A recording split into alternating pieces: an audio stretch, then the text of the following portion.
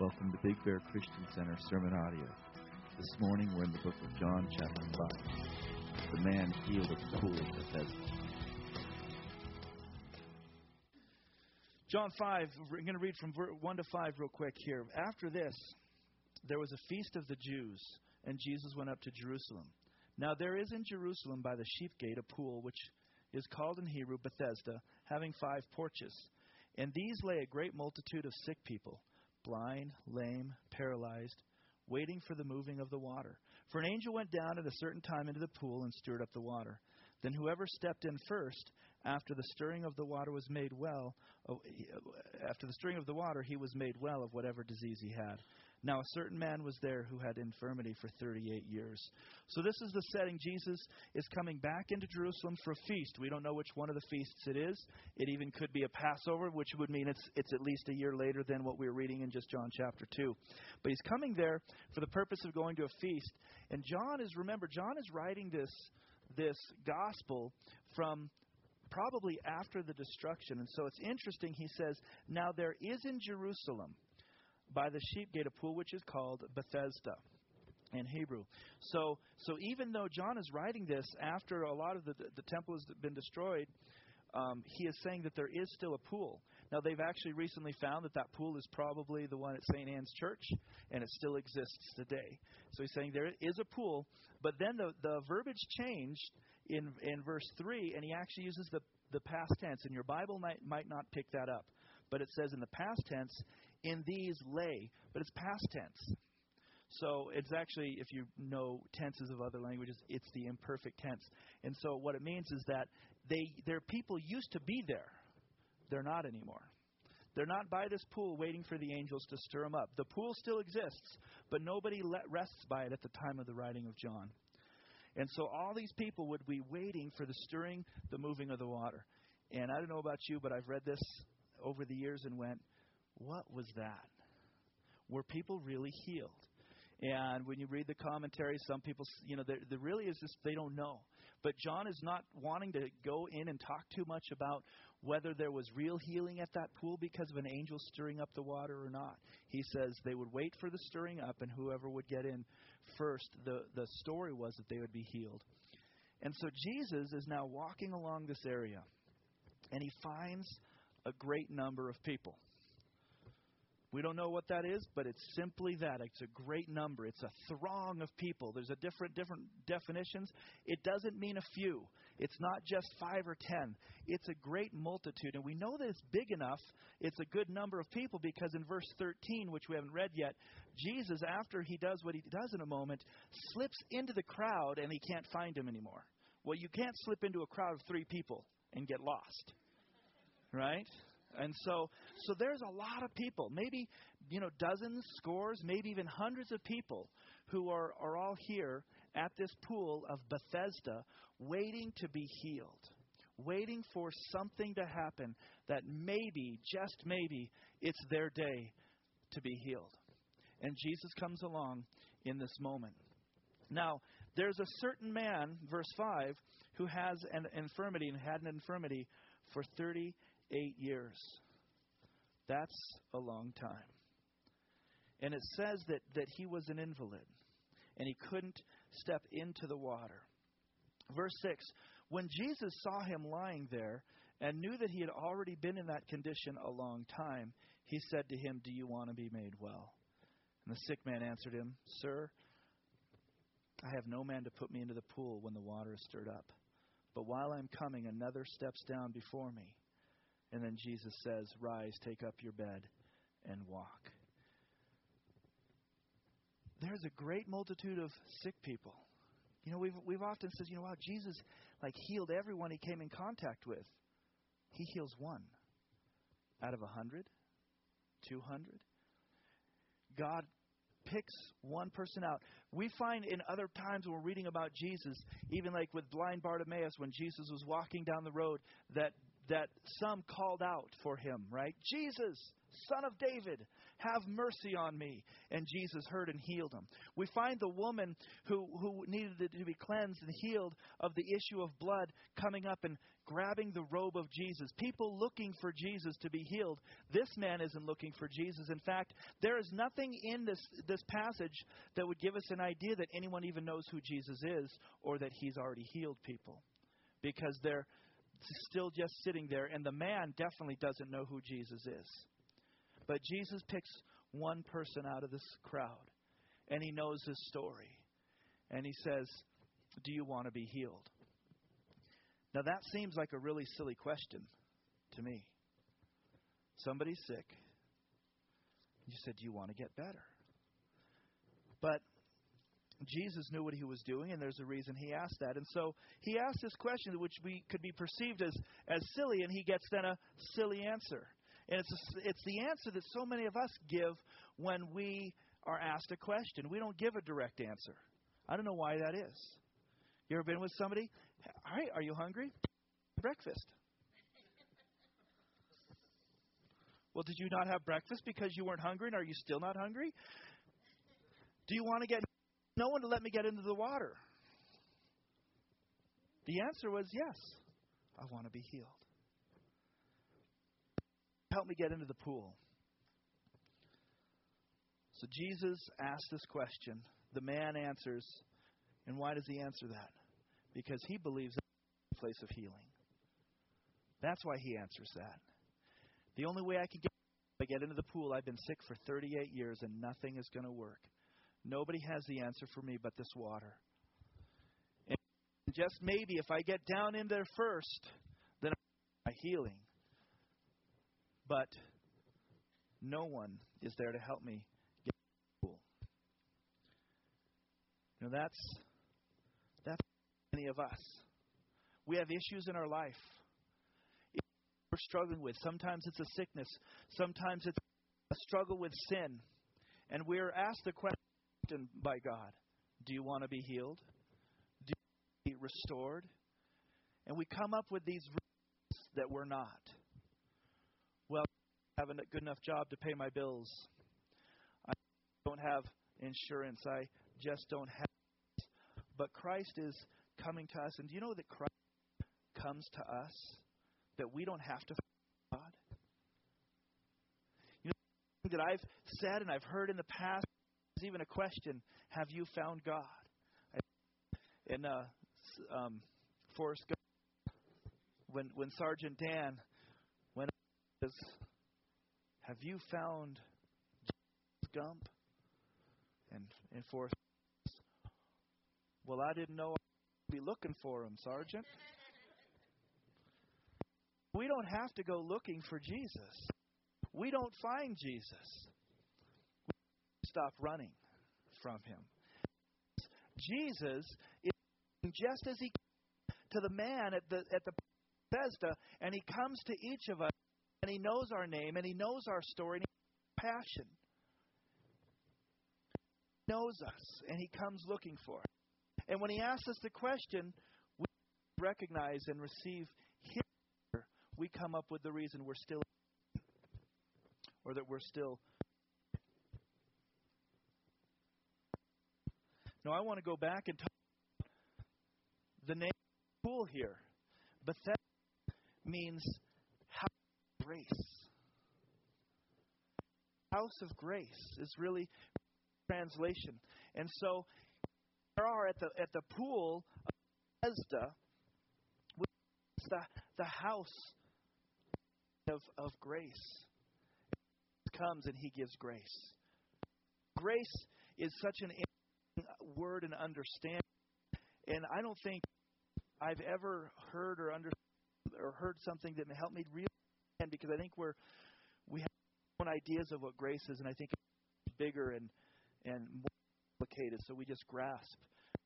One of the definitions or things about grace that I like, but I think it is God's riches at Christ's expense. G-R-E-E, grace, God's riches at Christ's expense. When you read, there's the word is found in the Bible 31 times. Every one of them, those are in the New Testament. 123 of the 130 of grace are in the New Testament. And I think to understand grace, you need through those scriptures and see their context and see what they're talking about. Am I popping? That could be the best. I'll grab me one. I'll change. You probably see this very well. 3 columns of scripture for grace. Great scriptures, and we immediately are beginning to think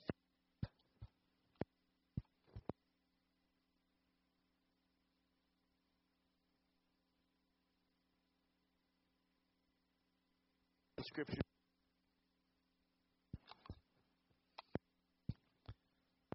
Any better? It's I don't know what to yeah. If it doesn't stop, I'll switch. So you let me know.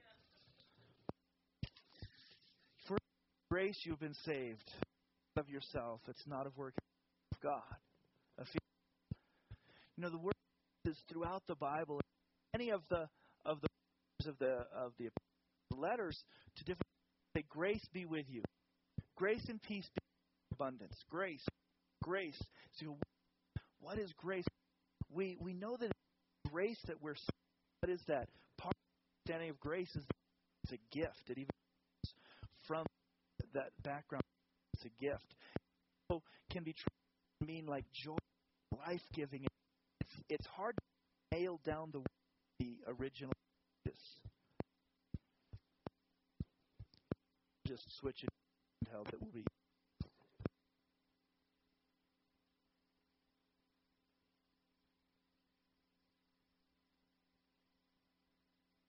If it wasn't for that, we wouldn't need anything. So grace is a rich word, and it's a gift. So that means we can't earn it. We don't do anything to deserve it. And it gives life. It brings joy. And so in this setting of God's grace, He's giving us something that gives us life and joy. And it's free, and we can't do anything. And so here, these people waiting for healing are at the house of grace, the house of life and joy, and that's all free. And Jesus comes, and He brings grace. And He has grace on the man at the pool. And you say, well, that's, was it mercy? I don't know if it's just mercy, because I want to talk about this guy a little bit further. In verse 9, it says, immediately the man was made well, and he took up his bed, and he walked. And that day was the Sabbath. The Jews therefore said to him, who was cured, it's the Sabbath, it's not lawful for you to carry your bed. And he said, he who made me well said to me, take up your bed and walk. And they asked him, who is the man who said, take up your bed and walk? But the one who was healed did not know who it was, for Jesus had withdrawn into a multitude being in that place. So afterward, Jesus found him in the temple and said to him, see, you've been made well. Sin no more, lest a worse thing come upon you. Sin no more. Now, this is vague, and we're not sure, but this is one of the places where Jesus actually connects a healing with sin. That it's possible that this man had been in this condition because of a sin issue. Now, maybe the condition itself wasn't caused because of sin, but maybe it stayed because of sin. We don't even know what his sin was. But Jesus connects the healing by saying, see, you've been made well. Sin no more, lest a worse thing come upon you. So this man, there's something in him that Jesus is pointing at. Has he ever pointed at you? He's pointed at me. And he knows how to deal with the things he wants to. And Jesus is pointing at his issue. And he knows, and Jesus knows, they just didn't let us know what the sin issue is. It says, sin no more, so that nothing worse comes upon you. Jesus finds him, and he knows his story from beginning to end. And he has compassion, but he also has grace, and he heals him. God finds us at whatever position we're at. And he has compassion on our situation, but he also has grace. And we certainly need grace. Like the woman who went to Napoleon, as the story goes. And her son had committed a crime a number of times, the same crime a number of times, and he was being sentenced to death. And she went to him and said, "Please have mercy and grace on my son." And Napoleon said, "But he's committed this crime. He is deserving of death, and that is justice." And she says, "Sir, I'm not asking for justice. I'm asking for grace. He doesn't deserve grace." Napoleon says he doesn't deserve. He says, exactly. If he deserved it, it wouldn't be called grace. And so he was set free. See, that's grace. We don't deserve it, but it's given. And Jesus in this moment is looking at the man with the issue for 38 years. And it was a bad enough issue. He couldn't get down into to the water himself. And he has grace. And when he sees him again, Jesus says, "Sin no more. Sin no more." There's too widespread of an understanding and sometimes maybe even a teaching in the church, or maybe just in our desired understanding, that God is a God of grace and that He doesn't care about our sin. That's not true. He doesn't want us to continue to sin. He knows that sin destroys us. He knows that sin destroys our life. There might be freedom and grace and forgiveness in Jesus, but He doesn't say, stay in your sin, stay in your life, your lifestyle. He says, sin no more. I want to bring healing to you, but don't stay the way you are when you get healed. And some of us need physical healing, but many of us need to be healed from our past, our sin, the things that we've done. Many of us need to be healed in our minds, in our hearts, in our emotions because of the sinful lifestyle that we lived before we came to Christ. And Christ wants to come and bring grace to us, and He wants to wipe away our past. And He does. Our sin is removed when we come to Christ. When you come to Christ, He remembers your sin no more. I love that understanding that just came recently from. I used to misinterpret and misunderstand the Scripture, and we would say that He forgets our sins. No, He doesn't. The Bible is specific. It doesn't say He forgets them. He says He remembers them no more. That's a choice. That's a choice. I'm not going to remember what you did. I'm not going to hold it against you. It's under the blood of Jesus. But then He says, sin no more. Sin no more. Are you in that lifestyle? Get out of that lifestyle. Don't continue to walk in it.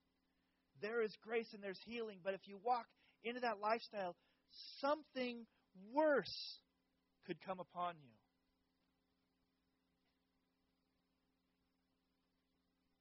Have you ever walked back into sin after being set free?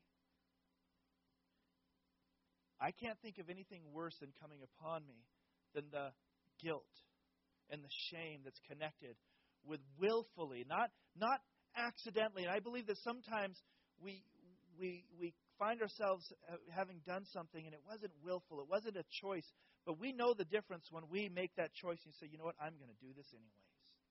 Do you understand the difference?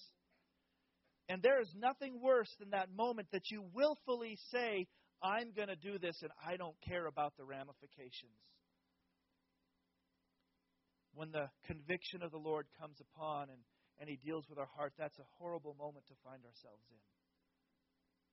Sin no more. Doesn't mean to be sin-free. It's this command of don't willfully sin. What situations are you in? What are you doing that you find yourself in these positions where you're walking and stepping back into sin? Don't do that anymore. Be healed. Be free. Rise up and walk. And it's interesting that this word walk they use it in the Greek just like we do in English. We say walk. Well, I like to walk on the stage. I know I make some of you dizzy.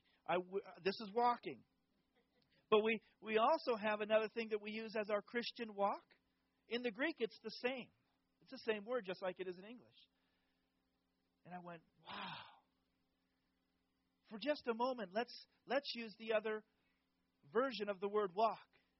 And Jesus comes to us and says, rise up and walk. Walk in God. Let your walk in God be pure. Walk in Him. He's healing us, but He's also bringing us back. He healed the man at the pool, but He also heals him spiritually. I believe that something was happening inside of him the moment that he got physically healed, and it was revealed when Jesus came up to him and said, sin no more. And he got it. If he didn't get it, Jesus would have taken the time to explain it to him. But the man knew what his sin was. Jesus was not saying, be perfect. Don't ever make a mistake again. That's not the message of Jesus. That's not the message of Jesus. Because His grace covers our sin. He doesn't say, be perfect. Don't ever mess up again. But He does say, walk. Walk in me. Don't willfully sin. Those things that are pulling you away from me, walk away from them. Choose life. It's a powerful message. We're this morning in the house of grace. And He wants to come and He wants to heal us. And He wants to restore us and set our feet on the path and walk with Him. And He wants us to draw closer to Him and grow and learn. I'm so thankful that when Christ called me out of my darkness and my sin, that He didn't deal with all of my sin all at once. My sinful lifestyle. He forgave it all. But He didn't say, okay, now we're going to deal with everything you do wrong today. But, He convicted me of certain things when I came to Christ. Immediately, He would convict my heart. And I'd begin to know that I shouldn't do that any longer. I'd struggle with that. Right? And then you begin to get some victory in those things that maybe you struggled with. And then He would gently, most of the time, point at something else and say, you know what, now we're going to deal with this. And I don't know if you're, again, like me, and hopefully you're not too much like me because I'm kind of weird. But that was the brother for the album, for the recording. I was young and foolish enough to think that after these, there's big things. When you first come to Christ, there's usually some big things there. Sexual immorality, drunkenness, thievery, things that are pretty obvious to other people, and they're pretty large. And you know what they are, and they're big. And I was foolish and young enough to think that, wow, after God dealt with a couple of these big things, that I'd pretty much be sin-free. I just thought, wow, when God helps me get a handle on this, I just won't struggle anymore. Anyone know what I'm talking about? And then finally you get victory in that area, and then God starts dealing with these little things, and you went, what? Maybe a little gossip. Maybe a white lie here and there. But it's Him dealing with it. It's Him dealing with it, and it's Him bringing us closer to Him. Why? Because He wants us to be pure, and He knows that these things draw us farther away from Him, and they don't develop in us what He wants to develop in us. He's full of grace and mercy. But He does say, sin no more. Don't walk in it. Don't give in to the lust of the flesh.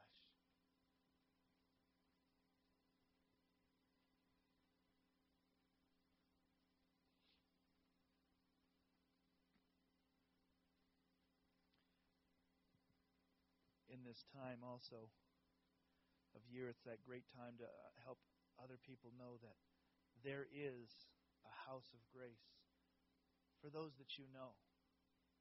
Those that you know that need a healing.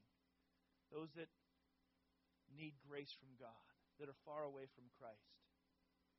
I look around and I think there's a lot of open seats. And this isn't the place, they don't have to come to church, but people need to come to Christ. And it's our job to go and win the lost. It's our job to go and make disciples. It's not the pastor's job. It's not the elder's job. It's us as believers to go and be a witness for Christ and help other people find the grace at the pool of Bethesda, at the house of grace, so that they can come and be healed also. You can begin quickly to think about the friends and relatives and the people in your neighborhood and the people in your sphere of influence who are outside of Christ, who need to come back.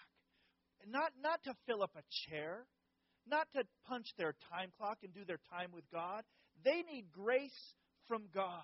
They need healing from God, and that's found in Christ Jesus, and we have the answer. We get to be Christ's ambassadors to go and help people to find the grace that they need. There's a big excuse that people like to use, and that, church is judgmental and it's all about the rules.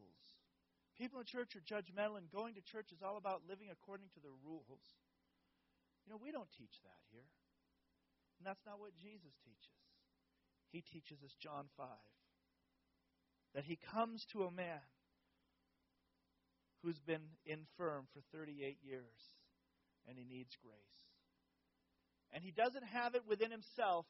He doesn't have the strength. He doesn't have the ability to get into the healing waters. So he needs somebody else to help him into the healing waters. We know that the healing waters are Jesus. We know that the answer is Jesus. And that through Jesus they can actually experience life and healing and grace and hope. But they're lost. How will we go and bring this message to them? It's not just about going on a missions trip, though missions trips are wonderful. It's not just about going downtown and passing out tracts or singing songs in the village and doing that. It's not just about going door to door to strangers. It's in our daily life. Jesus, there were times that you can read, and Jesus had a plan to go and minister to a certain person. In this one, it says he was going to Jerusalem for the feast. And in the middle of his going to the feast, he comes across somebody who needs healing.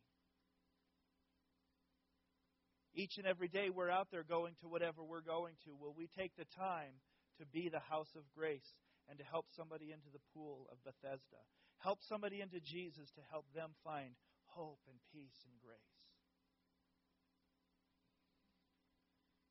There's a lot of people in this valley who still feel like they're supposed to go to church on Christmas and Easter. So it's a great time to invite them. It's a great time to just go to your neighbor or your friend and say, hey, are you doing anything for church for this Easter? And bring them. And if they don't want to come here, bring them to the sunrise service. If they don't want to come here, go with them. I give you my permission. If you want to take them to another church that's preaching the Word of God on Easter, and they say, I really like the Baptist church, but I just don't know if I want to go there, so I'll go with you. Pastor Rob gave me the Sunday off if I need it. To take them and go with them and let Pastor Michael White, who loves God and he's going to preach the gospel to them, do that. Because I know that it's difficult for us maybe to have all the answers and to maybe have the right presentation to share with them, though we need to grow in that, to be able to share our faith effectively with somebody else. But if you're uncomfortable doing that, then bring them to church. It's the Andrew Ministry. Just bring them to church so that they can find grace and hope and healing in the house of grace. It's the greatest thing that we have. It's the greatest thing that we can offer anyone else. Too many times I find myself saying this in the past, and I'm still working on it. Somebody needs an answer, and I say something like, well, I don't know what else I can do, but at least I can pray for you. Right? At least? anything that I want to do for them is nothing. You know, I'm thinking, oh, could I buy you some food? Can I come and do something for you? No, well, at least I'll pray for you. No, see, we got it backwards. The best that we can do is bring somebody to the Father. The best we can do is bring them hope that's in Christ, a relationship with Jesus, introducing them to the Father for the first time, connecting them if they've fallen away. Help people to come back to the pool of grace.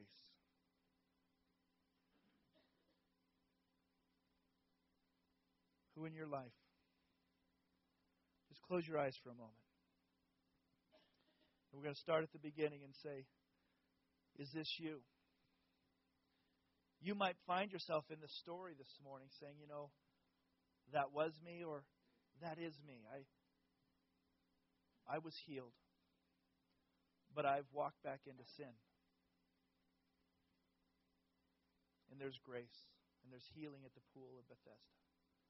You might be in here this morning, and I never want to take it for granted that everyone in here has come to know Jesus as their Savior, as their healer. You might be this person who has never come to Christ, who's never been healed, who's never received His grace. Today would be the day to do that.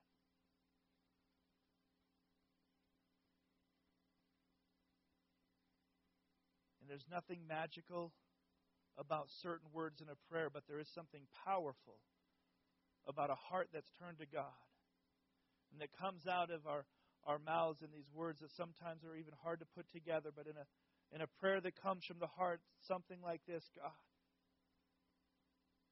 I can't do this on my own. I've tried to find wholeness and health, but I can't do that.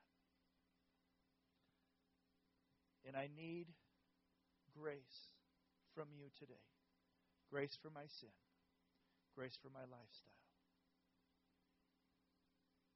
God, I would ask that you would speak to me to rise, be healed, and walk for you. Forgive me of turning my back on you, denying you, not giving in to you. Forgive me of my sin. Make me a new creature. And there's those of us who maybe are struggling of walking back into sin. And there's grace for us. There's grace for you. Father, you know each and every heart in this room, just as you knew the man at the pool of Bethesda. You knew how long he had been there. You knew what his specific ailments were, and you knew what his sin was.